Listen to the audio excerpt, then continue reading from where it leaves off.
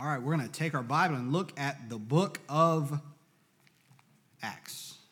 The book of Acts. Look at the book of Acts, chapter number 8.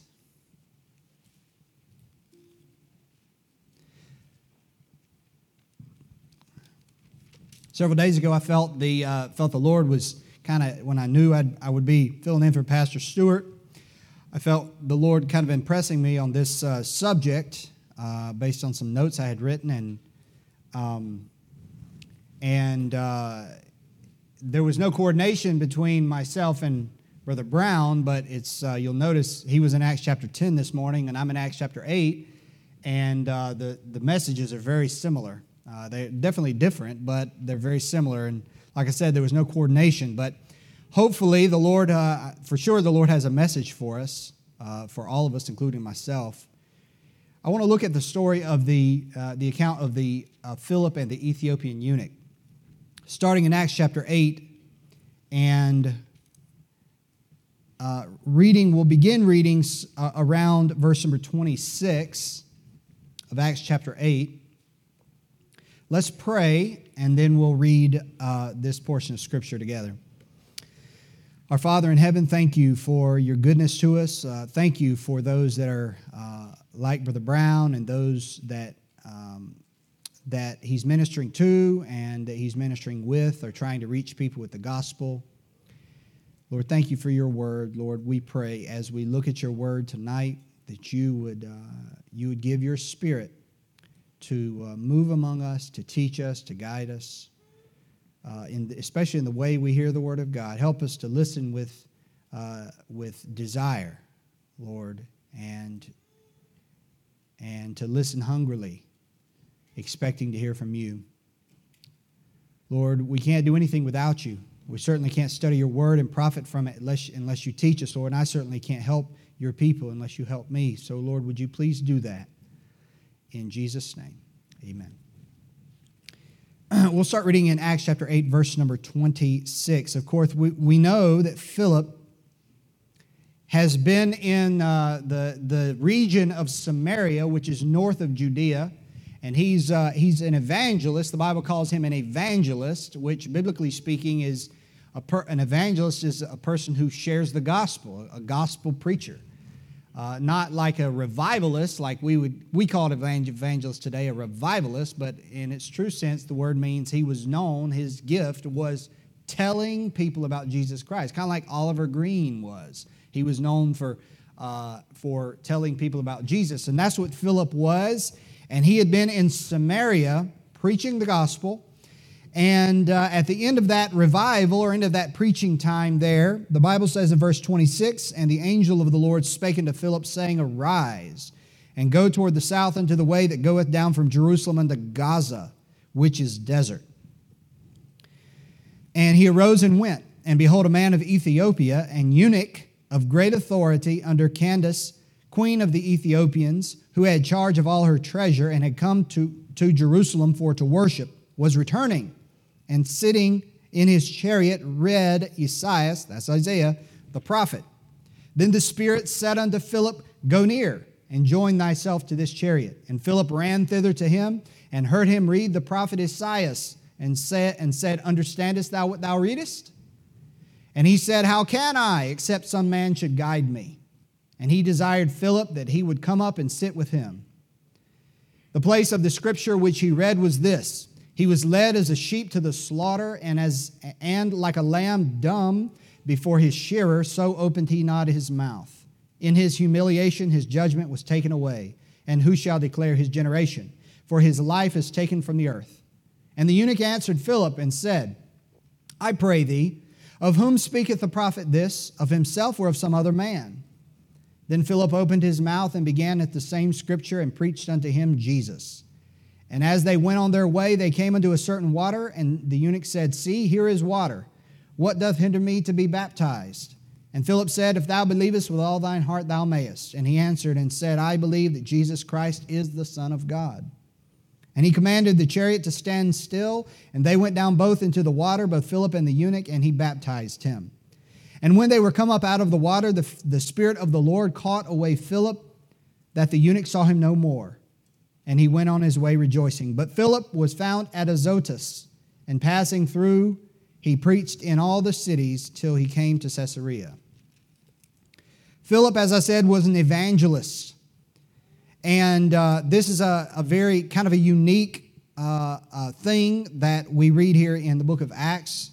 And God specifically called Philip to go down to the land of Gaza. Of course, we know where Gaza is, and if you know anything about the Middle East, you know Gaza is that little strip of the land.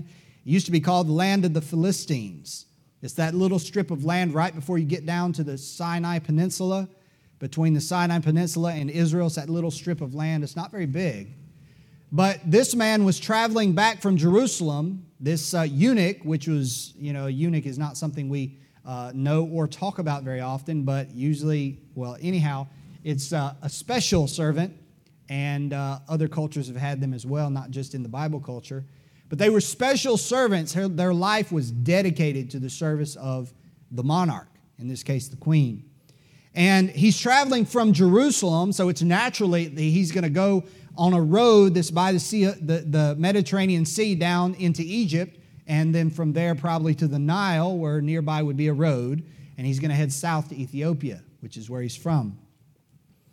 And God specifically called Philip to leave where he was and to go down to a desert place, that is an empty, an uninhabited place, and in order to witness to this man.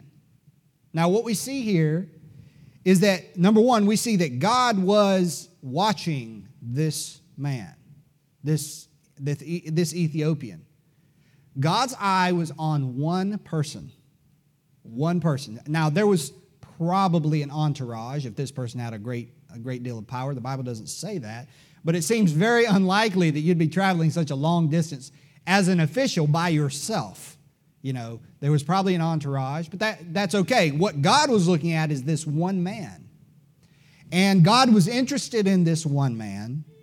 And here's the thing. God was seeking out this one man. God was seeking out. God was actively and personally seeking out this man. And that's why God sent Philip to this man. You see, God seeks men as we think about evangelism. And that's what I want to talk about tonight. As God seeks out men, we know the Bible says in Luke chapter 19, verse 10, for the Son of Man has come to what? To seek and to save. We know the save part. We're a little bit more familiar with that. But the word seek, it means God is looking for them. God is chasing them.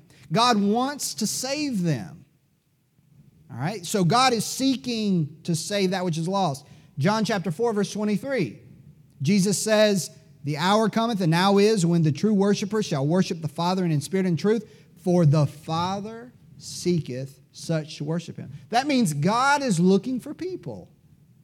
Lost people, unbelieving people. Now we know the Scripture says, Romans chapter 3, the Scripture says that no man seeketh after God. It is not in man to have a natural desire after God. And you might look at yourself and you might think, well, I've loved God ever since. I know people personally. I'm speaking to myself now. I know people personally that would say that. I've always loved Jesus. No, you haven't. If God is true, and that's not true. If there any desire that we have toward God is not a natural desire that comes out of our heart, it is a direct result of God first seeking us, because it is not in us to seek God. Romans chapter 3 says that plainly. We are wicked and depraved people. God has to seek us, and that's what he's doing with this man. But how does God seek this eunuch, this lone individual that God obviously loves? How does God seek him? Here's how. Here's the method. By sending an evangelist, by sending a preacher, by sending a Christian. That's how God sought this man. God could have just as well let him go on his merry way And you know what? We read this. Imagine this story would have continued. He has his Bible. He's reading his Bible in his chariot. Philip never shows up. He goes down to Ethiopia, completely ignorant of the gospel, despite the fact that he has a Bible, if God had not sought him, but God sought him. Right now, God is seeking sinners. Amen. You know that? And the way he seeks sinners, one of the ways, is by our witness. Let me add to that. One of the ways he seeks sinners is by our church. Right? Which, remember, the church is not this. What is the church? Pastor Stewart said, the church is a people built by God, right? The church is people. God seeks sinners by you and by me. That's how God is seeking people. And we know that God's sole purpose in seeking this man, the God's sole purpose in seeking Philip was to seek this man. How do we know that? Because as soon as Philip finishes baptizing this man, as far as we know, Philip is miraculously taken away from this incident. In other words, that was his whole purpose. God did all of that work for one man because he wanted to save one man. Don't you love how God's eye is on the individual? You know, of course, it's on the big picture as like you think Choice Hills Baptist Church, God's eye is on Choice Hills Baptist Church, on all of us, but individually his eye is on each one of us too. But his eye is also on the people that don't know him, even though their eye is not on them. Isn't that a wonderful... To some people that don't know God, that makes them uncomfortable, right? It should. Because we know God's eye of judgment can be on them, but there's also God's eye of compassion. And God is seeking sinners. Second thing I want you to see is that Philip was at God's disposal, not disposable. Philip was at God's disposal. What do I mean by that? Philip was in Jerusalem according to verse 25. And Philip left Jerusalem to go down to Gaza. And Gaza's a strip of land, kind of a long, narrow strip of land. So it was anywhere, as the crow flies, anywhere from 50 to 60 miles from Jerusalem. Now, he was traveling on a windy road, no doubt, through the mountains and such, because Jerusalem is kind of in a higher elevation. So he could have traveled, 50, 60, 70, 80 miles, depending on how the road was. Philip went out of his way, and he was willing to do that. And we know, in retrospect, why Philip was doing that, because God told him to, and we know that God had a plan to save this Ethiopian eunuch, but Philip didn't know that. He was just obeying the Lord. But he did know he was an evangelist, and that's the main gift that he had, and so he left and he went there. But here's the thing. God knew that Philip was a man who, when prompted, would obey. And that's what Brother Brown mentioned this morning. Listen, if I are going to be effective witnesses, we are going to have to be at God's disposal. Amen. We are going to have to set time aside to intentionally go share the gospel with people. It will not happen by accident. You know, there are those times in which we share the gospel with people, while we're doing our thing, living our life, paying our bills, whatever, getting our gas, whatever we're doing, and that's one thing. But there's also the idea of intentionally going out for the sole purpose of sharing the gospel with other people. We call it the ministry of evangelism of our church. And it's a biblical ministry. I just want to ask you this. When is the last time that you have, I know, you say, well, COVID's been, but before that you have made a decision that you are going to intentionally involve yourself in that ministry of evangelism. That you're saying, no, God, I'm at your disposal. And the thing is, Philip, to travel this many miles, he figured he was going to go there and come back. Now, God put him on the express train to come back, but as far as going out there, it took a great deal of time and expense for him to do it, but he was at God's disposal. And if we are going to be witnesses, if we're going to intentionally witness to people, yeah, there's going to be some sacrifice of time and effort and energy. That it's going to be required. You know, and if our church has evangelism, you know, Pastor Stewart, he's mentioned it. We want to get this started back up, because this is a biblical ministry of the church. This is one of the main reasons that we are here, is to tell people about Jesus. Amen. And if we're going to do that, it's going to require some time and effort. And we're going to have to make some sacrifices. We're going to have to put ourselves at God's disposal to do that. Now, if you read down here in verse, we see that this eunuch, whose name is not given, he was in his chariot. He was reading the Bible. He was reading the Old Testament, the book of Isaiah. And Philip said, "Go join thyself to the chariot." Verse 30. Philip ran thither and heard him read the prophet Isaiah and said, "Understandest thou what thou readest?" And he said, "How can I, except some man should guide me?" Now listen. This man does not know God. Now, he is a religious man, but he is not saved. He is not a believer. He is not a child of God. He does not have the Spirit of God. Okay? As he's reading the Bible, he does not understand it. And he says so.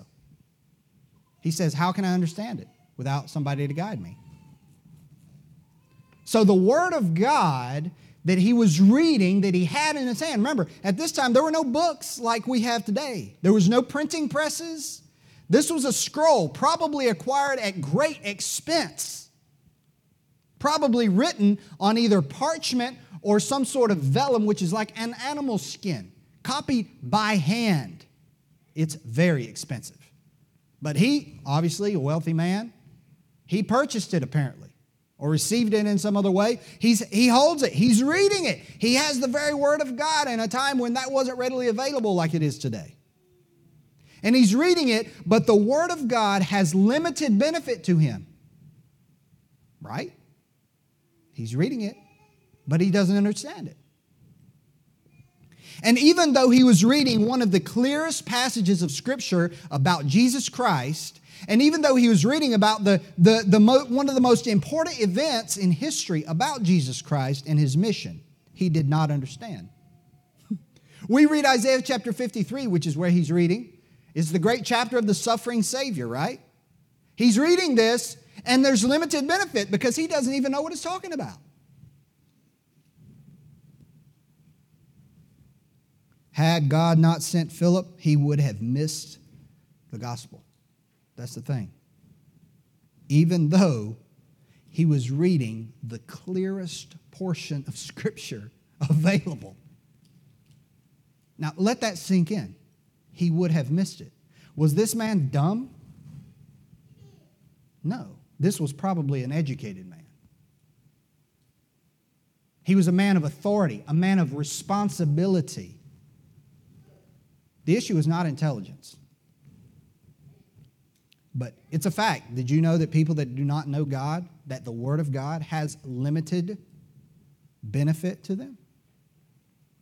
Let me explain to you what I mean as we go on.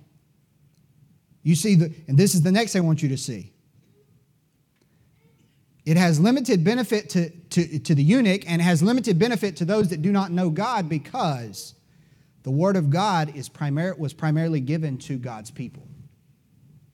And so, as a book that God intended to be given to God's people, to those that do not know God, the Word of God is obscure and confusing, as Mrs. Brown testified on the video. She said, "I knew about Jesus, that He died on the cross and rose again, but I didn't understand what that meant." It was like this man's reading, it's like she's reading Isaiah chapter 53 and has no idea what it's talking about. You're reading the gospel, and it's just going right over your head. This is the lot of people that do not know God. This is the way it works. It really is this way. Look, hold your place here and look at Matthew chapter 14 real quick.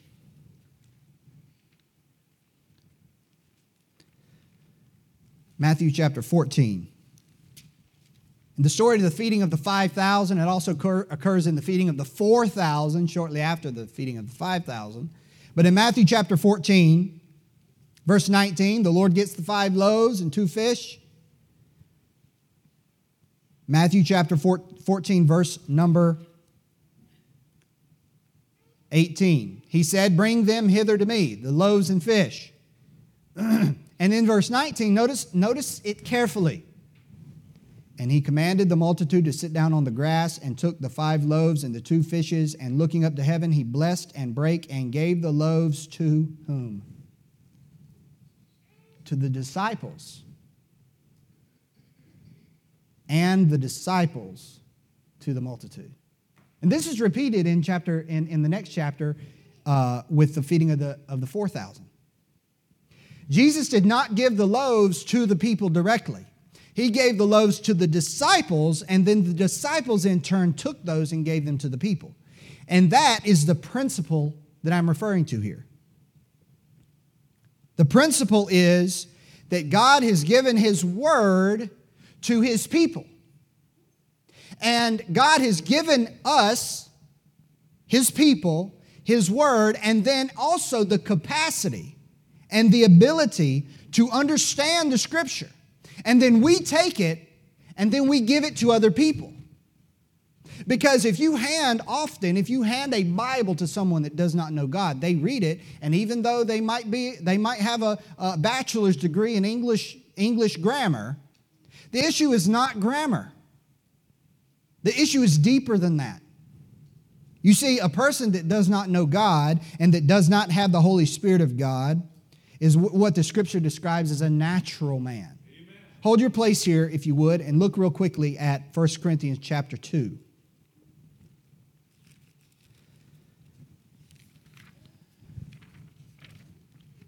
1 Corinthians chapter 2.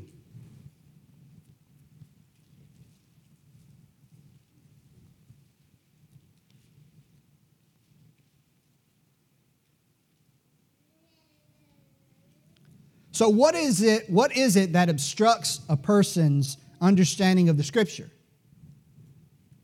It is because he is a natural man. And as such, he does not have the capacity to receive the things of God unguided. Now, what are you talking about? 1 Corinthians chapter 2, look at verse number 11. "For what man knoweth the things of a man, save the spirit of man which is in him? Even so the things of God knoweth no man but the Spirit of God." The reason why God's people, that's you, read the Bible and understand it, and it jumps out at you and God speaks to you through it and you understand it, is because you have the Spirit of God. Now you take the Spirit of God away, the Bible becomes a dead book. The reason you understand the Scripture is because you know the author and He is in you. But absent that, it becomes an obscure book. Verse 12, "Now we have received not the spirit of the world, but the Spirit which is of God, that we might know the things that are freely given to us of God, which things also we speak, not in the words which man's wisdom teacheth, but which the Holy Ghost teacheth." Notice who the teacher is. The Holy Spirit. "Comparing spiritual things with spiritual. But," verse 14, "the natural man receiveth not the things of the Spirit of God." Why not? "For they are foolishness unto him. Neither can he know them, because they are spiritually discerned." Why did this eunuch read one of the most important passages of the Scripture and not get it? Because he did not know God.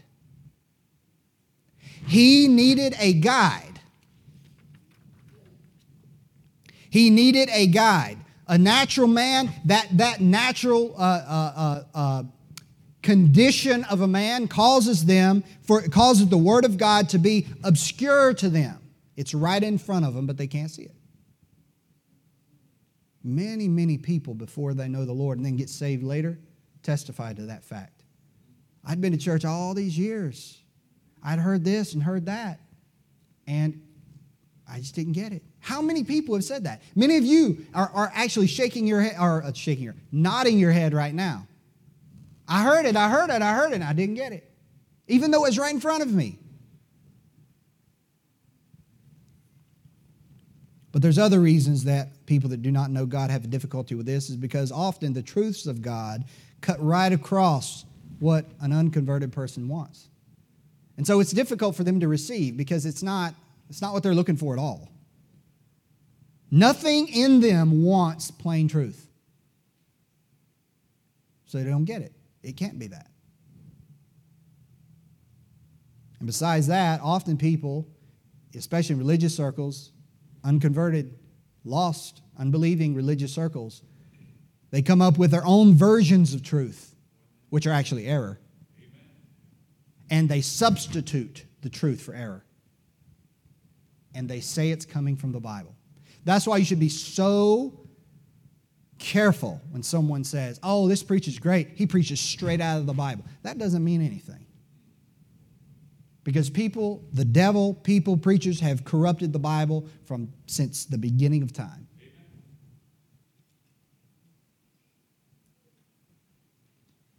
And again, this has nothing to do with this man's intelligence. It has to do with the heart. Now, going back to Acts chapter 8,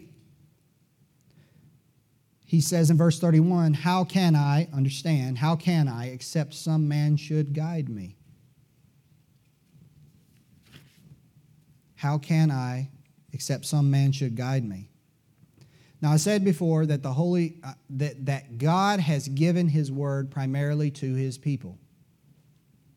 He gave His word to prophets, right? The Gospels are written to Christians. The epistles written to Christians. You know, you think the book of Revelation written to John. I mean, that's generally God's. I know there are exceptions, but speaking generally, God has addressed and intended His word for His people, because with His word, He gives us the capacity to understand it with His Spirit. But for them, they hold the Bible just like this eunuch. They read it and they do not understand it because they do not have God in them. You say, well, what's the purpose? See, we have in our mind that the Bible was given to everybody. And if someone just has a Bible and reads it, then they'll get saved. But that's not what happened with the eunuch. And that doesn't happen a lot of times. That is just generally untrue, if you think about it. They need a guide. And this man said, how can I understand it except some man should guide me? I need a guide. I need somebody to take the truth that's there that I don't get for some reason and tell me what it says. So God gives the bread to us, and then we give it to them. That's the principle. Hold your place here once again in Acts 8. Look at John chapter 16. Talking about being a guide. Look at this. John 16. In John 16, the Lord is talking about the giving of the Holy Spirit. Look at verse 13. John 16, verse 13. What does it say? Howbeit, when He, the Spirit of truth, is come, He will, what? Look at that word. It's the same word. He, the Spirit of God, will guide you, God's people, talking to the disciples, will guide you into all truth. For He shall not speak of Himself, but whatsoever He shall hear, that shall He speak, and He will show you things to come. So in this verse, what it tells us is, because we have the Spirit of God, we have a guide who teaches us the truth from His Word. The world has no such guide. We are the guide. They do not have the guide that we have. And so therefore we are the guide.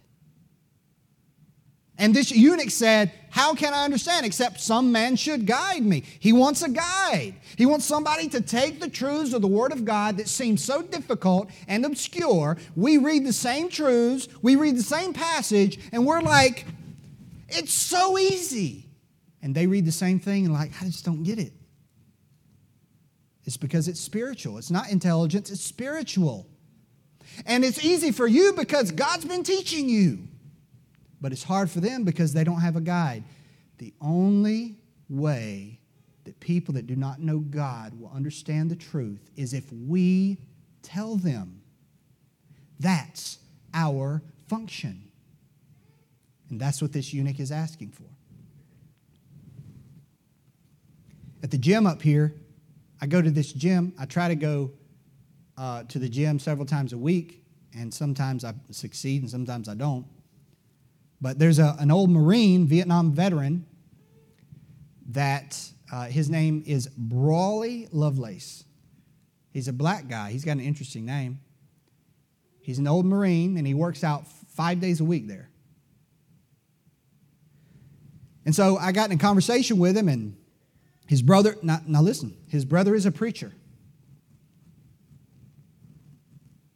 This man is a, if you asked him, he would say he's a Christian. Okay? But Mr. Lovelace, when I had a chance to talk to him, and I got a verse of Scripture in my mind I wanted to share with him, and I took him to I gave him the verse of Scripture, showed it to him on my phone, and I talked to him a little bit, and I said, hey, I'm going to have a verse next time I see you. I'm going to have another verse. Is that okay? He said, yeah, that's good, yeah. But he added this. He said, but make sure when you share it with me, you explain to me what it means. Listen,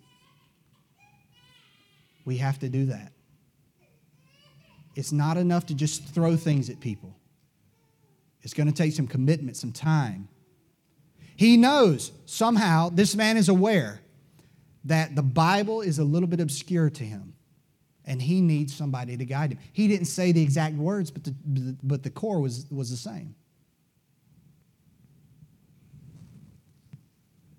So the Ethiopian eunuch says, how can I understand?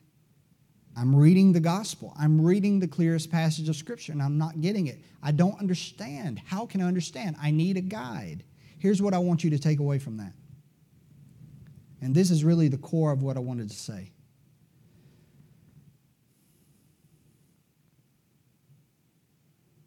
When you tell other people about Jesus, we need to remember that people understand less than we think they do.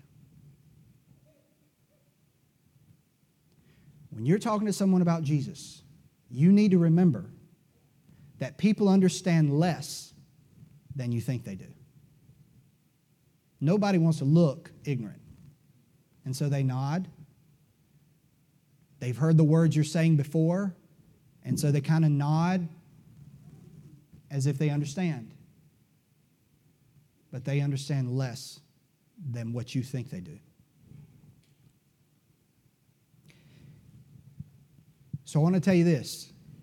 It is a dangerous blunder to assume people understand what we are saying when we share the gospel with them. It is dangerous to assume they understand. This eunuch was an intelligent man, a religious man. He read Hebrew. He was from Ethiopia. He's reading the Word of God written in Hebrew. He had traveled hundreds, if not thousands of miles from his home in Ethiopia to go to Jerusalem. He was not dumb. He was well informed. Even he said, I don't understand.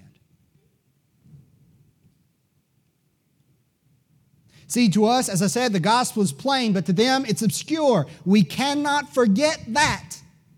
We cannot assume that they know what we're talking about. And if you're ever curious to know what people think the gospel is, or how to be saved, or what it means to be saved, if you're ever curious to know what people really think about that, so ask them. Amen. Don't just accept the lingo when you're sharing the gospel with somebody. Don't just accept because they use words that are familiar to you. Don't just accept that. You say, what do you mean by that? Well, I'm saved. What do you mean by that? What does it mean to be saved? What is the gospel? If you ask a Mormon, you know what they say? Almost every time, because it's a part of their rote curriculum. The gospel is the teachings of Jesus Christ. No, it's not. No, it's not. I was talking to a man yesterday that we happened upon when we were doing passing out the flyers for the VBS. This man's name was Anthony. Been through a lot of difficult things. Lost his daughter, 16-year-old daughter, to leukemia 3 years ago. In the process of conversation, me asking questions, Anna was with me. Actually, you came up later after we were talking. But in the process of the conversation, we were talking about salvation and what it meant to him. And I was just asking him. And in that process, he told me, well, I've been baptized. Listen, I know a preacher, there's a particular preacher that I know that I have a lot of respect for, and I trust his tenure as a preacher because he's been in the ministry a lot longer than I have. What he says I think is right. He says something like 80 or 90% of the people that you talk to, on average, think that being saved means baptism. You know what? I think that's true.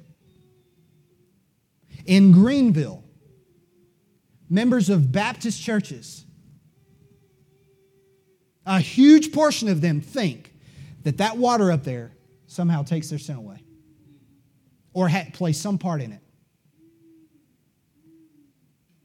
And that's, in their mind, associated with the word saved, which is biblical, right? It's a biblical word.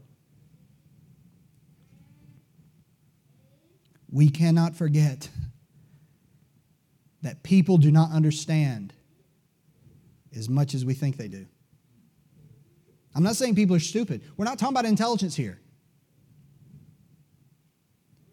Did Phillip assume that the Ethiopian man understood the Scripture? No. What did he do? He asked him, do you understand? Let the man explain what he thinks it says. Give people a chance to demonstrate whether they understand. And if someone can demonstrate it correctly and they seem to have a clear grasp and they can articulate that, then great. But most of the time, that's not the case. Here's the issue. If we throw around Christian terminology and we don't ever explain it when we're witnessing to people, what we're actually doing is so bad. We're actually affirming false understandings. We throw around, like, for instance, and listen, I'm not trying to throw rocks at the way we do things. I'm just trying to help us keep in mind things that will help us in our witness. We throw around terms like, are you saved? Do you have eternal life? We throw terms around like that, and people answer us with one-word answers. We don't explain what we mean. We don't ask them to explain what they mean. They give us an answer, and we think that's good. But what happens is you say, are you saved? Yeah, they say, yes. And in their mind, they're thinking that. And we say, oh, okay. You know what we've done? We have actually affirmed an eternally fatal error because we did not take the time to stop and explain it.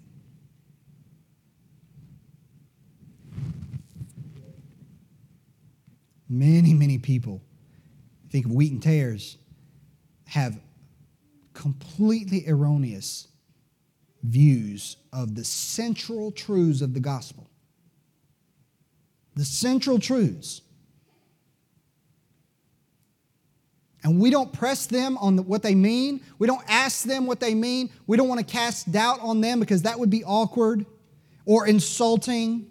Sometimes we're just trying to wrap up the conversation because, it's uncomfortable, all of you should know what I'm talking about. You get in some of these things, somebody says, oh, I'm saved. And you say, what do you mean by that? And there's a chance they're going to be upset that you're questioning them. But you have to. We have to. Amen. We can't just accept it.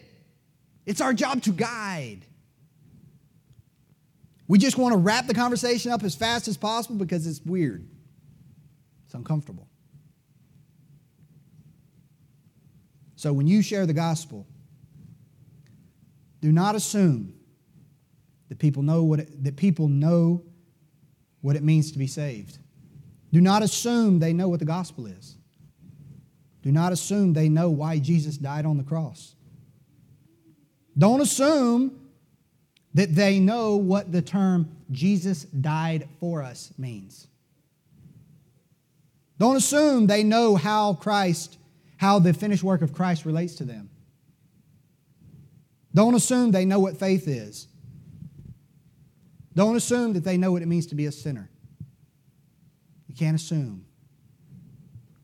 Because we already know that the Scripture is obscure. And what it says is often a mystery to people.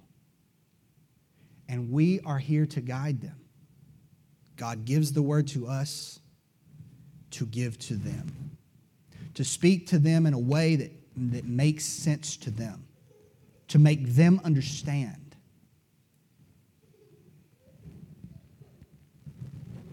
So don't assume, guide them. I'll give you another example from Mr. Lovelace down at the gym.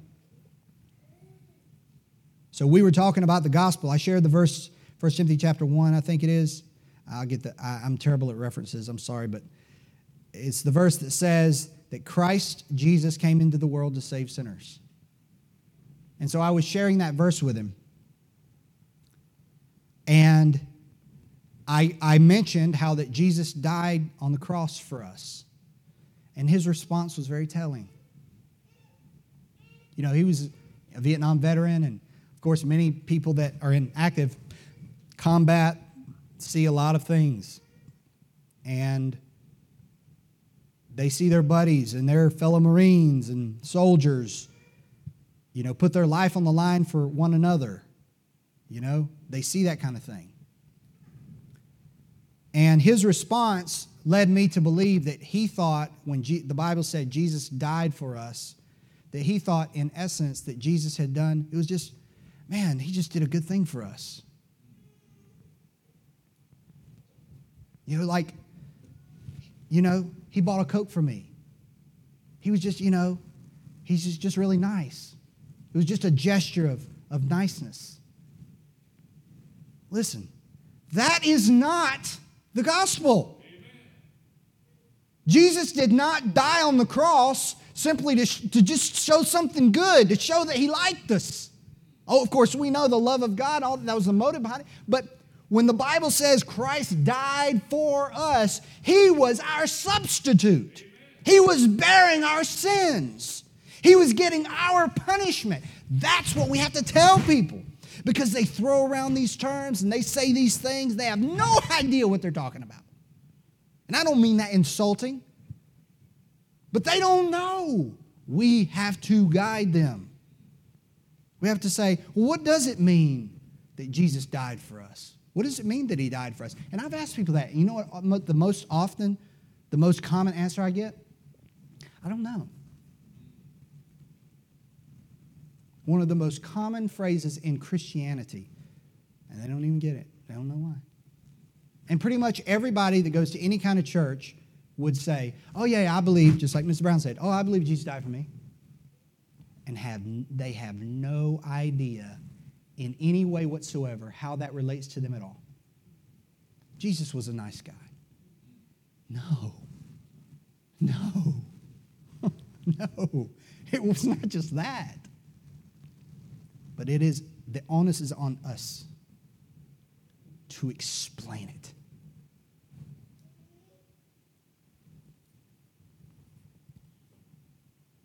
We should take the time and explain it. I'm hurrying to the end. In Acts chapter 8 and verse 34, the Bible says, and the eunuch answered and said, again, verse 32, he's reading. Verse 33, he's reading the Old Testament scriptures. You get down to verse 34, and the eunuch answered and said, Philip, I pray thee. The eunuch answered Philip and said, I pray thee, of whom speaketh the prophet this, of himself or of some other man? You know what Philip didn't do? He didn't take out his cell phone and look up the verse and try to figure out the context. You know why? Well, because he didn't have a cell phone. But he already knew the verses. He knew the Scripture. Do you know the Bible enough? Listen, you and I should be experts in every, and I'm not saying this saying I am, but we should be experts in every pertinent Scripture that a person that doesn't know the Lord might ask about. Every one of them. They bring it up, we ought to know it. We ought to know the context, we ought to know the meaning. Because most people are not asking, what does the verse, the obscure verse in the Minor Prophets says, God came from Teman. Somebody asked me that one time. They memorized the got you verse, where did God come from? And you should go into this big theological treatise and they're just like, God came from Teman, ha ha, and they walk away. Most of the time, if people have a verse, their question about it's going to be something relatively elementary. We ought to be experts. We ought to know. He knew exactly what this man was reading, and he knew exactly what it meant, and he knew the answer to the question. Of whom speaketh the prophet this? Of himself or of some other man? And he says, let me just tell you about the man it's talking about. He knew it. He was capable. He could capably answer the questions the eunuch proposed. He was prepared. He was a man of the word. And that if we're going to be effective witnesses, we have to be able to do that. Amen. But you know what that assumes? That assumes that our witnessing goes beyond just the most elemental things of, making a nice comment about our church to someone. That's not witnessing. It assumes that we're actually having a conversation about spiritual things with people. And I know that's not hard. That's not easy. It's hard. For me, that's one of the most difficult things. I was a missionary. Is there anything else a missionary is supposed to do?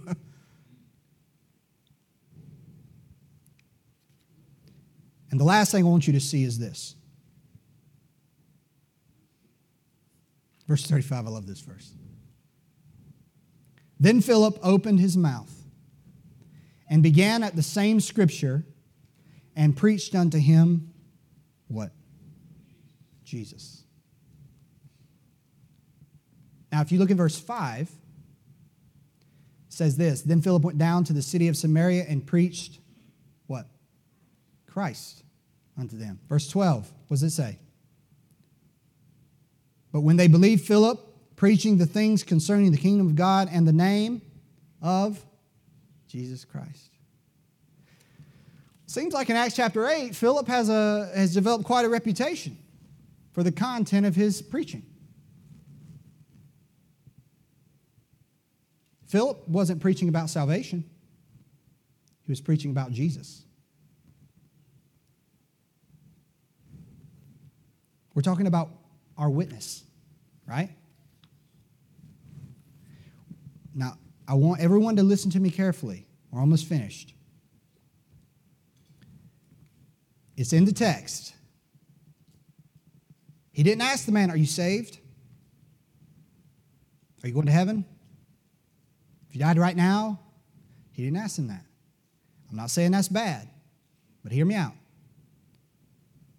We must be careful that we do not substitute preaching salvation instead of Jesus Christ. There is a difference, though subtle. It is possible for us to talk about salvation without talking about Jesus. Is it not? It is possible to talk about salvation without talking about Jesus. And we do it by saying, are you going to heaven? Are you saved? And again, I'm not throwing stones and saying that's all bad, but just hear me out. Are you going to heaven? Are you saved? If you died right now, are you sure that you would go to heaven? Do you have eternal life? These are common things we like to say. I say them sometimes. Do you know Jesus? Do you believe in Jesus? We're talking about salvation, but we're not really talking about Jesus. Because when Philip preached, he started at that scripture, and what did he talk about? He preached what? Jesus, he took Isaiah chapter 53 and he talked about how Jesus came into the world and he was a sinless man. He was God and he was man. He was a son of God and he did miracles. And then when the time came, he went to a cross and he died for sinners, all sinners. And then he was buried and then he rose again the third day. That's what Philip is talking about. That's his message. Here's the thing. You can talk about salvation without talking about Jesus, but you cannot talk about Jesus without talking about salvation. And if in our witness we're talking about everything around Jesus, but we're not talking about Him, then we've missed the mark. Because salvation is in Christ. And I know we all think, we live in Greenville of all places. Well, most of us do. We live in Greenville of all places. We assume everybody knows all about Jesus, and they don't. No, they don't. If there's one thing I've learned coming back from the mission field where everybody is totally ignorant, because I assume that. I'm telling you right now, myself, Adam Wood, before I went to Cambodia, I didn't spend a lot of time talking about Jesus. I assumed everybody knew. But somehow, going over there and then returning back here, I came back, and one of the things that I started to understand when I was witnessing to people, because I think what I started to do is I started taking some of the things I was saying in Cambodia because I assumed they were ignorant and they didn't know. They had never heard. Jesus died for us. They didn't know what that meant. I had to tell them. So I come back here, and those practices kind of linger, and I start doing it and talking to people in the same way. You know what I realize? They don't know. They know the words, but they don't know what it means. They don't know why Jesus died. Of course, Jesus died for our sins, but it's just a rote repetition. They don't know why it's significant. They don't know that is the crux. That is the fulcrum upon which our salvation depends.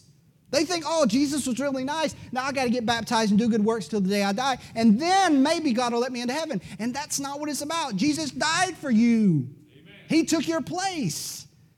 But see, people don't know that, and we can't assume they do. Philip did not assume this man knew, even though he's reading the Bible. Do you understand? No? That's what we should assume. If you try to just be patient with people and ask them questions and not assume they know anything, and do it kindly, of course, not insulting or condescending, but if you're kind to people and you say, let me explain to you what I mean.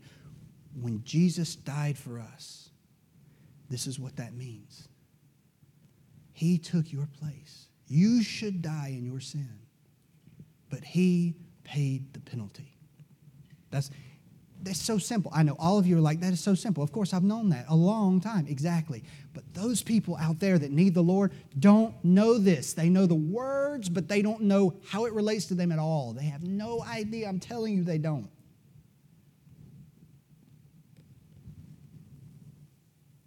When we talk about salvation without talking about Jesus, we are excluding the central truth about salvation, which is Jesus Christ Himself. And we do that because we assume the person already knows about Jesus.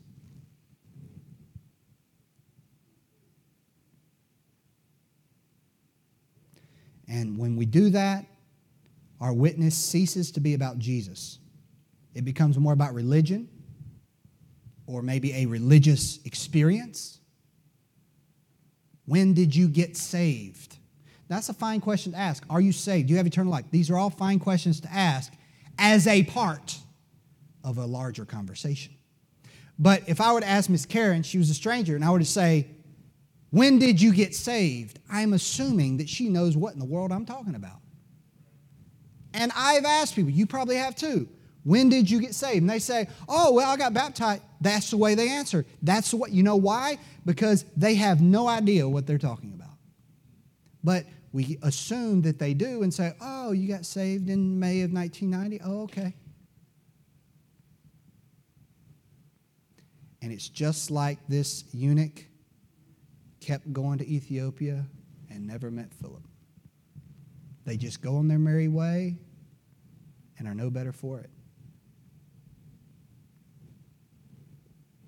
The gospel is about Jesus.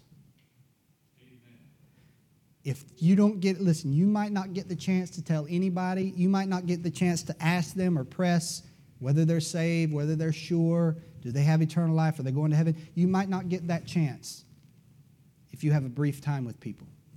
And again, those aren't evil things to say. But if you only get one thing to tell people, tell them about what Jesus did for them. Amen. Tell them what Jesus did. Well, they've heard that.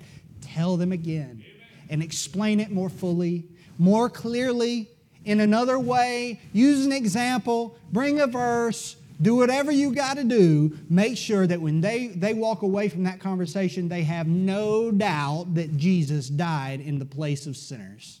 Amen. And was buried and rose again. To preach the gospel, to evangelize, to share the gospel is telling people about Jesus. Not talking around Jesus, but talking about Jesus. Now I close with 1 Corinthians chapter 1. You don't have to turn there if you don't want. I just want to read these verses because they reiterate what I said. Paul, speaking to the Corinthians, recalling his manner of ministry when he first arrived in Corinth. Here's what he says in chapter 1, verse 23.